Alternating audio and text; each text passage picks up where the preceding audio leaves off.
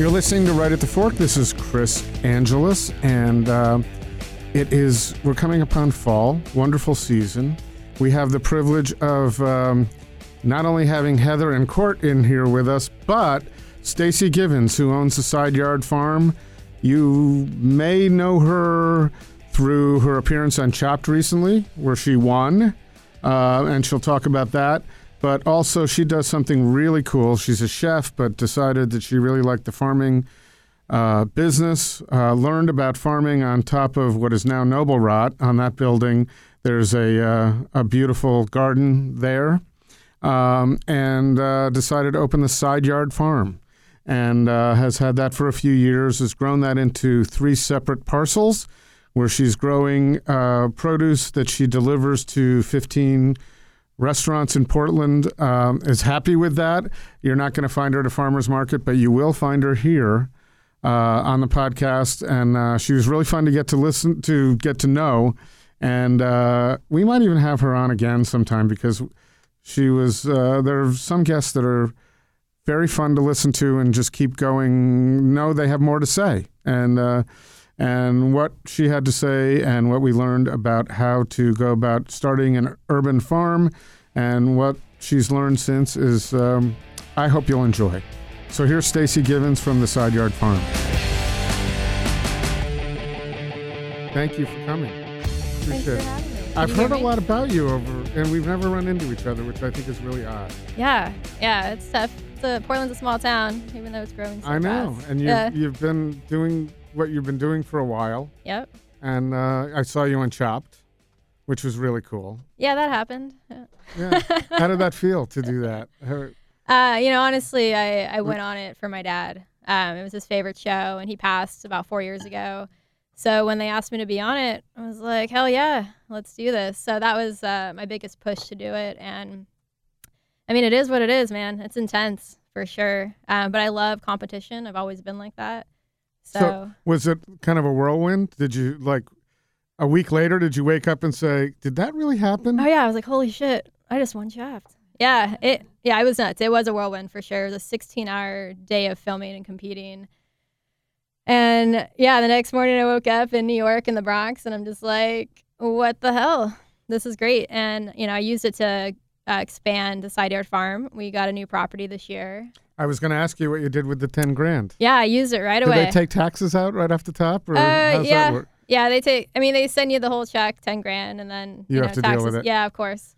But I used it right away. We got a new 1-acre property right in between our other 2 properties, and they're all located within a mile from each other. But this is like our main headquarters. So I got a big old red barn, pole barn, has our kitchen, office. We built a venue space in the back. And it's been great so far. Thank you, Dad, right? I know, right? Look, he inspired you to do that. That's he was perfect. watching over for sure. Do you have any commemorative? Oh, yeah. The thing? Yeah. I mean, in the kitchen, there's a huge picture of him and I together at the farm when he was still around. And he's always just been a big inspiration to me. So your parents, one Greek mother... And your father's from Arkansas? Little Rock, Arkansas. I don't have much experience there other than having, learning how my navigation system worked to get around it. Yeah. At the time. But so how did they meet? How did? Oh, man. Okay, I'll try to make this story real short. But my mom, she was born and raised in Greece in a little village, small island called Kefaliana. And she came over to the States when she was about 14 years old. A huge earthquake destroyed her village. She ended up in Chicago. Was pretty much in a arranged marriage with a older man named George Philippopoulos. He really took to my mom and asked my grandparents, "Can I marry this young lady?" So they got married. She was 15. Had her first kid by the time she was 16. This is in Chicago? Arranged marriage was in this country? Chicago, yeah. Wow. And he was 10 years older than her. And she had about 5 kids before she was 28 years old. And they moved to Redondo Beach, California, where I was born and raised.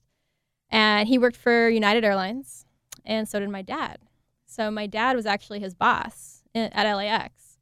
And one night, it was pouring rain, and my dad rushed George off the phone. "Hey, man, get off that phone with your Greek wife. You're always on the phone. Let's go." we got to unload a plane. Flight got here early. Let's go. And unfortunately, it turns into a sad story. George was ahead of my dad, and he got ran over by like a food gourmet truck. I know. This is kind of a crazy story. Yeah. Windshield wipers weren't working. Took George out. Food gourmet of all the trucks. Yeah. So anyways, it wasn't until a couple years later that my mom met my dad, because United helped my mom a lot. They put her through English classes, and they gave her a job at United up above the ramp service area in an office. So he went in there one day and was like, who is that beautiful young lady? And secretary was like, that's George's wife, man. It's Kathy Philippopoulos. And he's like, there's no way. She's really young and just gorgeous. So he went and introduced himself, and they accidentally kissed on the lips because they did the European kiss on both cheeks, met in the middle. And it was just love at first sight. And knocked out 2 more kids, me and my sister Tina, and then there's 7 of us, the Greek Brady Bunch, I guess. Wow. Yeah. So how many are girls, how many boys? 3 girls. I'm sorry, wait. Wow. There's 6 above me. So 3 brothers. I got 3 brothers, 3 sisters. So 4 girls, 3 boys. That must have been some kitchen table. Oh, man. I couldn't tell you. It's crazy. So I want to get to the present, but just do you have a general memory of a general or specific? Is there one specific time where maybe all hell broke loose, or it was like all the time? Are you kidding? Well, were there any super embarrassing moments? I mean, we have those in my family where you can cite them and go, that one was crazy. That was over the top, when my uncle got completely drunk at his ex-wife's funeral or his wife's funeral. That was. Well, it turns out my Greek family doesn't actually drink that much, which is kind of nuts. I guess I'm the only one that enjoys a whiskey here and there. So they get to be crazy without the alcohol. Exactly. They're nuts. But no, I have to say, not really embarrassing, but because to me it's normal. But coming home after school with friends, and I remember, like middle school, walking home, and I walked down the driveway, and there's my mom in a tree, like in a bra, sawing off some branches. Just like getting work done in the house, no big deal. She'd be like, "Oh, go upstairs, there's fresh baklava.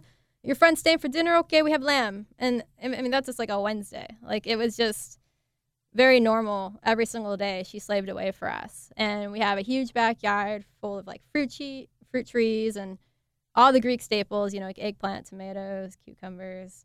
So we always had food from scratch, down to the bread and everything made from love.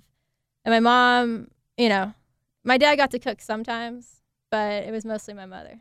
My dad would do the barbecue thing like maybe once every couple months, like his barbecue beef ribs. How were they? Chicken. Amazing. And so is that St. Louis style barbecue? What are they? Just Little Rock, dude. Right, but I mean, where does it come? Is it vinegary? Oh, yeah. My dad, here's his secret to his barbecue sauce, which is totally really easy to make, guys. Go get yourself some Masterpiece barbecue sauce. Throw in a bunch of honey, and then a ton. Be local honey, right? Be local honey, of course. Right, of course. Damien, we love Damien. He had your T-shirt on when he was on the show. I sport his shirt all the time. I love that guy. He's a really good guy. We've collaborated in the past, and he's been a huge supporter of the Side Yard. So all right, so keep going with the. Yeah, so it was barbecue sauce, a ton of honey, and then a ton of black pepper. Mix it up, and it was always in a coffee mug. Mm-hmm. Okay, next to was Coors Light, and he'd be grilling, and I would just stand there and always dip my finger in the barbecue sauce and take a sip of his beer. 5 years old. That was my favorite thing. He pretended. Was he happy you were sipping beer? Yeah, he pretended like he didn't see me. Of course, I thought I was getting away with murder, but come on, I'm right there. It's funny how that. Well, I think he's probably younger than my father, but in those days they wanted you to try cocktails. Oh, yeah. And I have pictures of me at 5 years old with Kent cigarettes in my mouth. Oh, my God. That was something you wanted to. Oh yeah, encourage. He used to smoke a pipe when I was younger, and I used to love the smell of it. Does anybody smoke pipes anymore? My father had a collection. As well. Yeah, nobody in my family. But you would think you would see it in Portland, right? With the whole hipster crowd with a lot of pipes. Pop pipe out of their mouth. And I don't see it. Yeah. I guess it's the smoking thing. So you had cooking in your blood, right? That's kind of what you knew. Yeah. So from what I have gathered, a nice farming word, just use that. But I've gathered you worked at a lot of restaurants until you kind of discovered a garden on top of a building. Is that correct? That is correct, yes. I mean, I've always been in kitchens since the age of 15. One of my older brothers, he's way older than me, he started a really popular sandwich shop down in San Pedro, California. It's called the Sandwich Saloon. Everything made from scratch, using bread from the local baker. The Sandwich what? I didn't. Saloon. Saloon. Yeah. Okay. He's owned it, man, for over 25 years now. And he's there every day, too. He's a workhorse. What's his best like sandwich? me. What's your favorite sandwich there? Honestly, I'd say either the bacon avocado sandwich or the Philly cheesesteak or the beef dip, perhaps. Very I don't know. nice. There's too many, man. And a lot of it's Chicago style because he was born and raised in Chicago. Have you ever been to Michael's over here with the I Chicago have, style? actually. It's, not bad. Yeah. It's hard to find a good sandwich in Portland. I'm not going to lie. You think that? Yeah, man. Sorry. Okay. Yeah. Well, I mean, coming from a Greek family and having my brother own a deli my whole life, So that's where I kind of started. I'm not going to go down the list, but I'm just surprised that you say that. My buddies at Old Salt, they're pretty damn good. Mm-hmm. The farm is in that neighborhood. So when I can get away or if I'm delivering to them, which I don't even deliver anymore. I have an amazing farm manager now that takes that over. But if I find myself over there, of course, I grab a sandwich from them. Mm-hmm. But I know that's kind of where I started. I was 15 and I was there for about 4 years and kind of learned the ropes of like a fast-paced kitchen and it just, the family, you just have a family right away. Like working with all these guys, most of them are from Mexico. I love that. Growing up in Los Angeles, there's so much diversity. And that's, what I really miss about living in, Southern California, honestly. Oh, come on. If I had to pick one Portland's thing. a super diverse city. Come on. Are you kidding, man? I'm just kidding.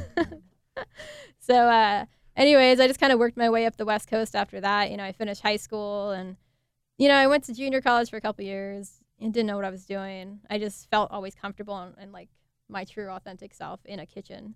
So I just cooked my way up the West Coast, landed in San Francisco. I worked at Millennium for a little bit, which is a nationally acclaimed vegan restaurant, which is now in How East long Bay. ago was that?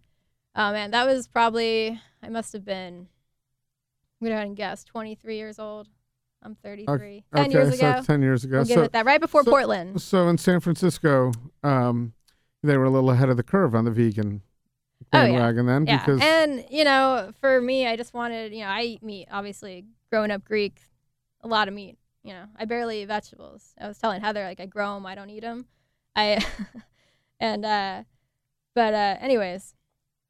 worked my way up the West Coast, landed in Portland about 10 years ago, and just kept going from restaurant to restaurant. My first restaurant family was South Park, not too far from the studio here. Mm-hmm.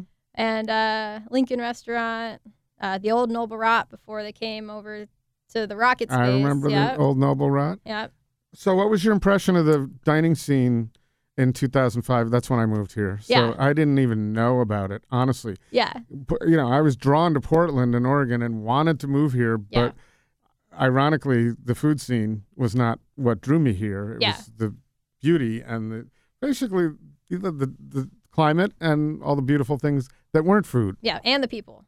I mean, for me, it was I the didn't know people. any Coming people. from LA, I'm just like, I remember my first month here, people are saying hi to me and good morning. But coming from LA, that's not supposed to happen. So when I was examining moving here, I remember sitting at Jake's actually, and that's where I was told to go, and telling people I was thinking of moving here, and they would say, "No, you don't want to move here. The weather sucks." Blah blah blah. It rains too much. And then they'd say, "Where are you from?" And I say, "Connecticut." Oh, okay. You're not from California. You'll love it here. I know. And so I think coming from California, I would assume you didn't get that welcome. Yeah. Well, no. Honestly, Maybe I the was food really world. welcome. Maybe in the food world. Yeah. Yes. It was great, and that's why I moved up here. I heard about the great restaurants up here, about all the farmland. But there weren't that many in 2005. There were a good amount. I mean, you have your staples, Right. And but not compared to today. Oh, Jesus. I think we have too many restaurants right now. Honestly, Portland's just getting saturated. The food cart scene. We're really lucky, though, I have to say, to live in a city where almost anybody could start a small business, especially in the food scene. I applaud Portland for that. It's been really easy for me to start my business up here and to have the support that I do, just like many others. So, really easy, or you're just saying compared to other places? You got to work your ass off, man. I work Exactly. 80 hours a week. Sure, really so does easy. any other chef. But, I have to say it's just a little bit easier. It was more affordable back then. Mm-hmm. I mean, rents. Man, I remember paying $500 for a studio on the West Side, all utilities included. You can't find that anymore. Yeah, no, even in the last few years. No way. So it's changed a little bit. But I don't think, 2005, it was kind of cool, but it wasn't the Disneyland it is now. No way. And part of part of the problem is, and we're all guilty of it. I mean, these new great places with great chefs and cooks are opening up, and you want to try them, but then you can only go so many places. So all the great spots that were around in 2005, I mean, Park Kitchen, I haven't been to in too long. Yeah. And I keep saying that over and over, but then I'll say that about 15 other places, and it's brain freeze. So it's hard to do. No. Yeah, I think now it's too hard to eat here. Hey, you want to go out to eat? Where do you want to go? And then there's 1,000 billion places. But you have to bounce it off of somebody else, because if it's your own decision, it's impossible. Forget it. Yeah. I love to support the restaurants that I sell produce to. So what are some of those? We have Cocottes, Grain and Gristle, Renata, 23rd Hoyt, Blue Hour, Veritable Quandary, which I hold dear to my heart. I love. What's going on with Veritable Quandary now? They're hanging in there, man. There's going to be a new courthouse built right next door. Yeah, that I know. That's why I asked. Yeah, and they were trying to fight it. I was even going to the city meetings as well. It's going to happen. At some point. But, the owner does own the building, so that's good news. I think what might be at risk is their patio, and that's why this has been, such a big deal. Which is one of the really nice. It's amazing. Yeah. And, they could have seated a lot of people out there. So I guess we'll just see what happens. But I love the inevitable progress that everybody fights. Yes. So, yes. But not for a courthouse. It would be something if it was, the James Beard Market and you had to move because of that. Yeah. But for a courthouse. Yeah. So. Yeah. But no, I love Chef Annie. She's been a huge supporter of the farm. I call her my sister. She's just been wonderful. What's her name? Annie Cugio. She's been there for about 20 years. Here's the thing about Veritable Quandary. I don't think, we pay attention to chefs in Portland. Yeah. I don't see her out there at events. I haven't met her. I wouldn't know her name. She's in that kitchen. That lady works, countless hours. But she's got to do a little something, I think, my opinion. Yeah. To get out there and make it a little bit of a chef-driven place, because no one thinks of it. And I shouldn't say no one. I don't. They're packed every night all the time. Yeah, so maybe they don't need to. They really don't need to. And she's they not got the a type lot of to be. hotels there. Yeah, all the hotels. And she's not the type to be in the spotlight. There are times where we've done, there's been like a production company with Side Yard that I was like, interview this lady. She's amazing. She's an amazing chef. So. Heather? Well, just Veritable Quandary. Annie at Veritable Quandary someday. I'm telling you. You're going to talk to her. Her food's amazing, and she's just wonderful. So are there any restaurants that I assume you're not really in? You don't appear to me you're not as a sales mode, but are there any restaurants you would really, that would be a privilege, you would feel it would be a privilege to do business with that you're not right now? Yeah, there's a ton. I hate to say it because I get emails all the time. Hey, can we get on your list? Can we get on your list? And I have to say, no, we're at capacity because we're just. Oh, so we're it's farming really your urban choice. lots. Yes. Yeah. So right now we're just like held at 15 restaurants, and I'm okay with that. We grew, we got this new property, and I don't see myself going beyond that property for farmland. I like where I'm at. In other ways, I like to, if I can't supply, produce to them, then I'm like, hey, let's do a collaboration. You want to get together and we'll do a pop-up at my farm or at your restaurant. So in other ways, I still try to incorporate other chefs if I can't provide them with produce. Do you have indoor space at the farm to do something? We do have a big red barn. I think this winter we're getting a wood-burning stove in there, and we're going to try to do like a big red barn series or winter series, like supper series. And we could do about 10 to 12 people at our large, dining table. So that would be the next step. Everything's just so new with this property. Mm-hmm. So we're playing around with it. But the other thing is, come on, Portland's not that cold. Get a little fire pit, sit under our venue space. Oh, I agree. And it's the vibe in the farm. Yeah, wear a jacket. Big deal. Just, suck it up. Well, I think so too. And, I love the Plate and Pitchfork dinners. They're fantastic. And part of what I love about it is that you get yourself onto a farm. Yes. And you experience, to me, it's just sucking in Oregon. Yes.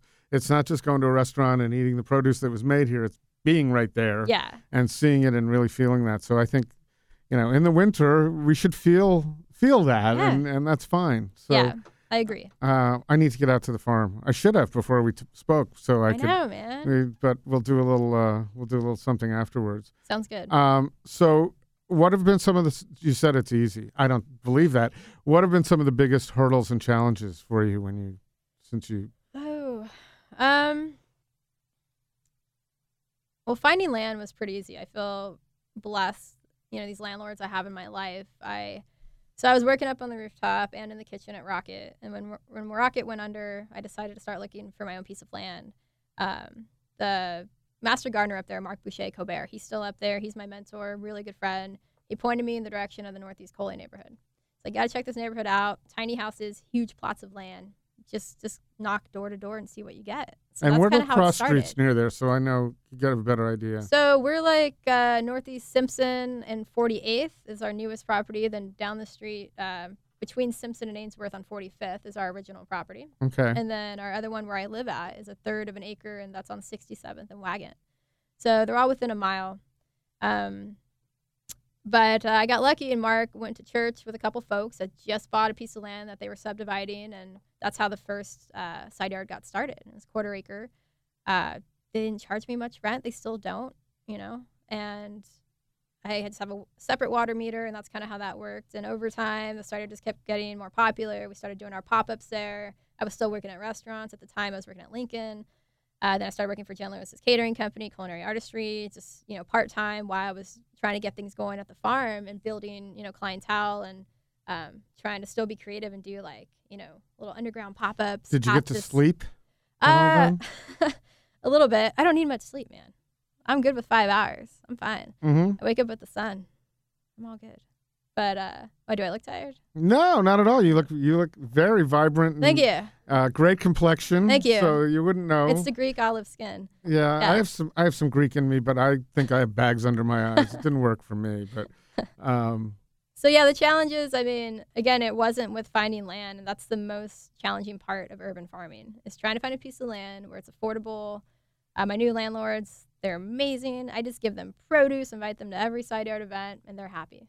Period. That's nice. Yeah. So did you know a lot about, how much did you know, or how much has been part of the learning curve? Because you Starting out, my only experience was up on the rooftop for a couple of years with Mark, and I would pick. And Mark's he's still brain. doing that for He is, for Noble leather. Rot. Yeah, Right. for leather. Mark's amazing. He helped me start that new property. We're building beds. We have 50-foot beds by 3 feet, cedar planks and rebar to hold them in place, and that's kind of the model at every single property. But he's helped me, hook up irrigation. Just anytime I would see, what is this bug? Is this, right in the beginning, I didn't know, like a flea beetle or whatever that might be. He was just always right by my side and guided me. But all I knew was what bug pisses you off the most? I would say the flea beetle, because they're so aggressive, and they put tiny pinholes in beautiful arugula or mustard greens overnight. Are they hard to get rid of? They are. Best solution is seeding up. Once you seed up your bed, put a little bit of row cover over it or remay, and just keep it on there until you're ready to harvest. It's the only way to keep them out. But they come with the heat, so this summer was pretty bad for us. Yeah, I would imagine. And they're coming, so yeah, bake a cake. But no, yeah, I learned a lot about intensive farming up on the rooftop, because when you have one small space, you have to think about fast turnover crops and honestly how to get creative with your crops. So that's kind of, over the past 7 seasons is what, side yard has evolved into doing a lot of specialty herbs and niche-y things. Like we do the micro radish, which basically we get 3 items out of 1 crop. So we'll seed up a bed, and then, we thin out the micro radishes. You have to thin them out anyway, so don't compost those. That's a beautiful garnish. Clean them up, put them in a clamshell. There we go. Second round of thinning, they're a little bit bigger. We call them teenage radish. Third round, you got your full-blown radish. So we do that with the carrots as well, beets, any root vegetable. So, chefs love it because it's a beautiful, tiny little thing they could put on the plate. The teenage carrots are cute as hell. We put them in tiny bunches. And I might have had those last night at Renata. Would those have been your carrots? Those aren't mine, no. Oh, okay. How tiny were these? They were tiny. They're different sizes. But, yeah, well, yeah, go get them. I'm going to call Matt. All right. So I would imagine here Yeah. you'll show something new to you, to a chef, and they'll know exactly what they want to do with it? Or are you helping them Sometimes. develop ideas and here, Yeah. this is what you should do with this? Sometimes they ask me to grow things for them, and sometimes I'm like, yo, try this herb. It's popolo, or it's rao ram. And they're like, whoa, what the heck is that? Or shiso or lovage. Would it not make a great reality show to follow you around and have you talk to chefs? I think that would be pretty cool. That'd be fun. Yeah. But I feel lucky because a lot of these guys, especially Chris Carricker. I was just going to bring him up. I went to a Chef in My Garden dinner with him. Yeah. That guy is so talented and so creative. And it's when you're sitting there enjoying it, it's when you remember the last time you had something that he made that was so great. Yeah. He's great. He's one of my favorite chefs to and he's a nice guy. Hang out with, have drinks with. He's been a supporter of the farm. He comes to our brunches sometimes. He's wonderful. But and you're going to Japan with him. Yeah, too. Man. I'm bringing a crew this time. It'll be our third time going How many back. people are you bringing? Well, it looks like a bro fest. I invited all these guys all of a sudden. It's like 3 Chris's and a Josh and a Corey. You want a fourth? Let's go. I'd love to go. I've never been. The last couple of times I went, last time I went with Commons Brewery, Josh, my buddy Josh Gargas, and the time before I went by myself. We just do these intimate farm-to-table suppers, about 30 people. I get to meet the farmers. One was in Kyoto, Kamakura, Shiga. So this time we're doing Tokyo. And the people that approached me about doing this event, the Tokyo Farmers Market, I mean, Tokyo Farmers Market is huge. 10,000 people in 2 days go through this market. Wow. So I was like, I think I want to bring a crew. And these guys have, over the years have asked me, hey, man, take me to Tokyo. How could I get in on that? So I started thinking about, the dream team, beverage and food. And these were the people that came to mind. So Chris Starkis from Urban Farmer, we got, to get to know each other after the Chopped competition. Oh, that's right. So he's my buddy. And Chris Carricker, who I've known for a few years now, just providing produce to him and getting to know him. He's excited about going. Oh, my God. He's pumped. Yeah. Josh is coming back with me. Josh Gargas from Commons Brewery. My buddy Corey Schuster, who does Jackalope Wine Cellars, small batch winemaker. And Chris Brady of Extracto Coffee. So that's nice little crew. Their coffee is pretty heavy duty. Yes. I'm usually, when I drink that stuff, I can write. I can't write. It's too much. Yeah. But that is a dream team. So what's the objective? Is it experience? Because I asked Chris, and he said, well, it's the experience, and they're paying my way. I get expenses paid, but it's not something that's really going to promote back here and do much for you other than talking about it here, and you're expanding your horizons. But it's about the experience, and we're sponsored by Travel Portland and Columbia Sportswear. And then a ton of local sponsorships, like New Deal Distillery, Dogwood Distillery, Aardvark Hot Sauce. I mean, Be Local. The list goes on and on. Mm-hmm. So it really is about the experience. And, all these guys have never been to Tokyo. So I get a lot of, for the last 3 years now, just tour groups coming by from Japan wanting to see the farm and learn more about urban farming. Because Japan is such a small island. And I get a lot of people coming from, smaller cities, not Tokyo or Kyoto, smaller cities that are trying to figure out, you've made urban farming a cool thing. And all of our young people are leaving our towns and going to Tokyo and the bigger cities, Kyoto. We want to know how to keep them here because, Portland has done such a great job of, I hate to say it, Portlandia quote, but we're young people go to retire, but Japanese people will come to the farm and say that quote, and they really want to know how we do that. But it's also that's an interesting subject because it really has to do with your mindset. So you're not in this to, I'm sure you want to make money. We all want to make money, but so you're doing things like that for the experience. And I think you have so many here, right? Yeah. Doing what they do because it's from the heart, and they'll figure out how to make some money and survive. Yeah. And have community experience. Yeah, no, it's all about community. But does that translate to Japan? You can't necessarily teach that. That has to be what's inherent in you. Sure. My role going over especially for this event at the Tokyo Farmers Market in both days is just giving these farm to table lectures on urban farming and small scale farming and how to draw community in. They want to know how to do that. I get volunteers from all over the world, no joke. All over the world, every week coming to help us out, Tuesday and Fridays with Harvest. There's a huge following, and people want to learn more about urban farming. So I just feel lucky that I could provide that education to a lot of people and provide a safe space for people to come where they feel like family and they could come back over and over. We give them free produce. We buy them lunch sometimes. We also offer like a grief group for anybody who's lost somebody. It's a much nicer setting to be out on a farm rather than like a hospital room. That You know what I slightly. mean? Yeah, a little bit. Just a little A little bit. bit. And just to be around good people and have food and wine. So how does that grief group work? Or So we do it about 3 to 4 times a year. And it's a small group of people. Sometimes we get the same people coming or, new people coming through. But I was going to a grief group after I lost my dad, and it just didn't feel right. Felt too much like in a hospital space, and that could be traumatizing for a lot of people. And I was like, wait a minute, I have a farm. Why don't I invite people out, and all we have to do is talk. So that's kind of how it started. And we would like have a fire pit set up, roast some marshmallows. The first one was in the winter, and just talk and cry, or maybe do an art project, bring photos. And it really seemed to help people, and it helped me as well. Because I just work, and I bury myself in work, and I don't think about, like the grieving process I put on hold for a while. But when I have these groups, it opens me back up, and I'm like, wait, we're in the same club. Even though this really sucks, we can relate to each other. and I think being open in an open atmosphere. Yeah. I think just mental health. Yes. Getting out in nature is probably a base. Yeah. To get out from 4 walls. Yeah. And just get into some open space. So Yeah. you get that. You have that a lot. I mean, that's your workspace. Yeah. I mean, I outside. feel like I live there. It's crazy because everything happens there, But the grief groups have been great, and we've kind of turned into we call it the Lost Supper.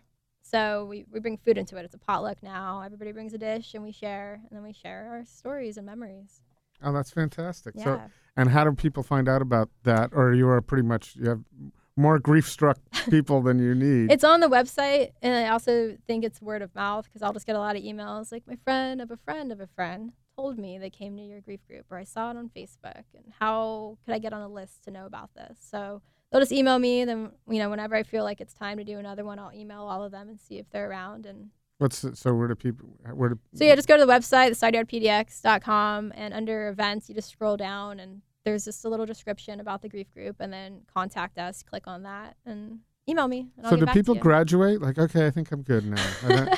There are some people that just don't come back, but I think they're okay. They make that judgment in themselves. It's scary to go talk about your feelings, But we do have some consistent people that stick around, and we've just become friends now. So that's kind of nice too. So there's no 12-step thing going on. No. And I'm not a licensed, therapist or anything like that. Well, you are. You're growing vegetables. You're a licensed. I view that as licensed therapy. So you said you weren't eating a lot of vegetables. I find that, so I'll choose beets because they're not my favorite. Sure. And when someone does a preparation with beets that I actually like, that to me is one of the best food experiences I can have because it came out of left field and changes your mind about things. Have you had any chefs who've prepared something you've grown that has changed your mind about what you're growing? I would say back to Chris Carricker. He had me grow these things called rat tail radish pods. Now, something we've all heard of. Yeah, right? And I'm like, rat tail, huh? I don't know about this, buddy. I'm like, if I grow it, you better freaking buy it off me. I swear to God, if I'm stuck with these things. And they produce so much. So they don't actually form like the radish bulb in ground. It just grows really bushy, and it's as if like a radish plant bolted, and you have these pods. And they're a little spicy, and they taste a little bit like daikon radish. And they're kind of beady almost. So it's like a beady green bean that's like a light green color and like hollow inside, if you could picture that. Mm-hmm. So anyways, he loves them, and then I got hooked. And I started pickling the crap out of them, using them for stuff, like charring them, serving them raw. And people would be like obsessed with these things. What is this thing that I'm eating right now that's like all beady? It looks like a green bean, but it's not. So he really opened my eyes to that and to ground cherries. And I already knew what ground cherries were. I've never heard of a ground cherry. We tried growing them a few years ago. I just, to use them for, some jams. But he's like, I want a lot of these things. And my buddy Greg at Grain and Gristle loves them as well too, and Matt at Renata. They love these things, and they kind of taste. So they come in these little wrappers. It almost looks like a baby tomatillo, and you open it up. You don't know what you're gonna get. You take a bite, and it kind of tastes like a Flintstone vitamin, but sweeter. I know that sounds weird. It's just mineral-y, but it's really sweet. And then when you actually cook the ground cherries, if you're making a jam, the whole kitchen will smell like blueberry lemon muffins. No joke. You have nothing in there but a little bit of sugar, and it's reducing down. So you have 50 people come in and say, what does this smell like? 50 are going to say, this smells like blueberry lemon muffins. It really does. I asked, like the farm manager, like, get in here, smell this. What does it smell like to you? Like, are you baking muffins? It really does smell like blueberry and lemon. It's crazy. But when you taste it raw, nothing like it. And what season are those? Are you Summer. So we plant them the same time as tomatoes, and we still have them going right now for at least probably 2 more weeks, depending on weather. Yeah. All right, so you got a pretty good feel for the Portland food world. Where do you send your friends when they come into town? Oh, man. When they come into town, I like to send them to Ned Ludd, Cocats, Renata. I ate there when the first week they opened, and I was floored. I met Matt a long time ago in San Francisco, and when he was at Flour and Water, and he just sent out course after course of pasta. And when I heard he was moving up here, my good friend Sarah, she's a butcher there. She moved back from New York, and she works there now, and I got to meet him again. And I was just floored by their pasta. Everything just made with love there. Everything from we had scratch. a gnocchi last night with eggplant and little spicy meatballs. Yeah. Wow. Yeah. It's really good. Good stuff. So that's a new place I've been sending them. But, for me, honestly, I mostly eat at, I'm a happy hour girl. Mm-hmm. I like pubs and anything that's convenient. But my new favorite place is Swift and Union. It's in the Kenton neighborhood. I've just started to hear about that. I haven't been there. Spot on. Good stuff. I love their other place, Tabor Tavern, and I love a good barbecue place. I'm always at Podna's as well. It's like a little heavy pour whiskey neat. Did they have a good happy hour at Podna's? I didn't know they had one. I don't think actually that they do, but I just end up there because I need to get some brisket. So and a whiskey. Need is the primary word. Yes, and that's all I really need to be happy. So I just saw I'm not fancy. He just had a Facebook post or Instagram. Rodney went down to Texas and he sources his wood down there and brings it up by the truckload. Wow. And that's pretty. Not that we don't have much wood here.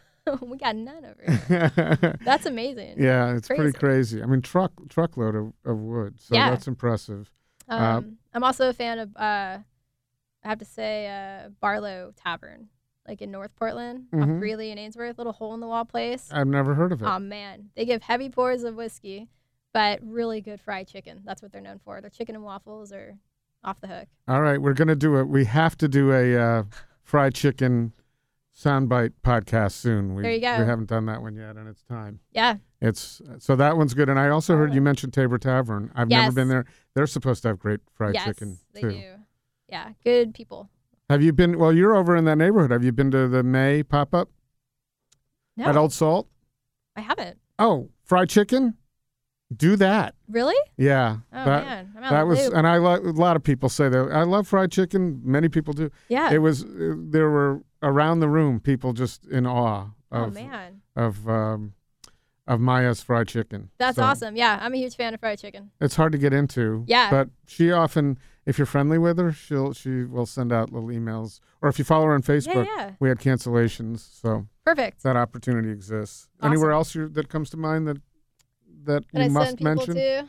Well, obviously, Veritable Quandary. Like I said, they're a staple in Portland and been around forever. And I always have a solid meal there when I go there. I go home, I could barely leave the restaurant. It's too good. I get everything.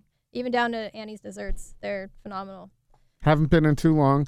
And I also want to mention, you certainly highlighted Chris Carricker. He's now at Blue Hour. He was 23 Hoyt. He keeps saying, come on in, I'll feed you. I know I'm going to cash that in soon for sure. But 23rd and Hoyt, I went to visit him a few times. And of course, he just sends out way too much food, but beautiful, beautiful food. And he loves to highlight my produce, so he'll make sure every single dish he sends out has something of mine on there. So he's at Blue Hour now, and I've wanted to do an event there, and now's the time. Yes. Not that it wasn't before, but I love Chris. We did something with him a few years ago. That's and great. Just 21 courses. With no big deal. Him and Rick Giancarelli.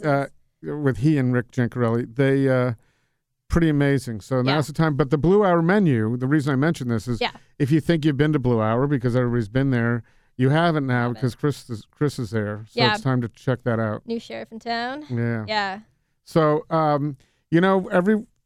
often, but this is one of those podcasts where I feel like we could go on and on Sure. for 2 hours. And that's a good thing because we didn't go lots of places that I think we could have gone. Yeah. And you're really fun to talk to, and you're not at a loss for words. Hey, thanks, man. Which is great. So people come visit you. You already mentioned the website. Do you have like Instagram or anything you want to? Yeah, we're on Instagram, Twitter. What is it? What is it at? Instagram is like, I think it's like the Side Yard Farm. And then Twitter is Side Yard PDX, I believe.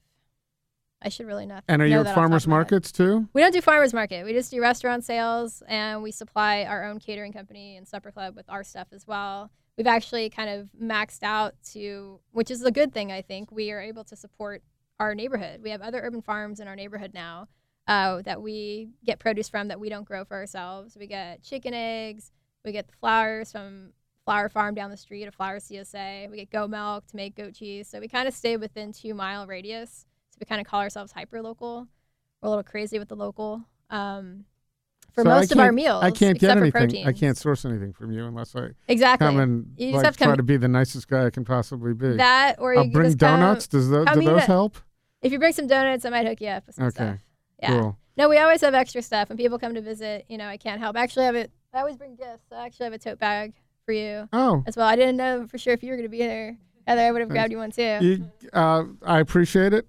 Yeah. Heather appreciates it. I'm going to be leaving the country in a few days, so probably she'll be able to enjoy it. Okay, cool.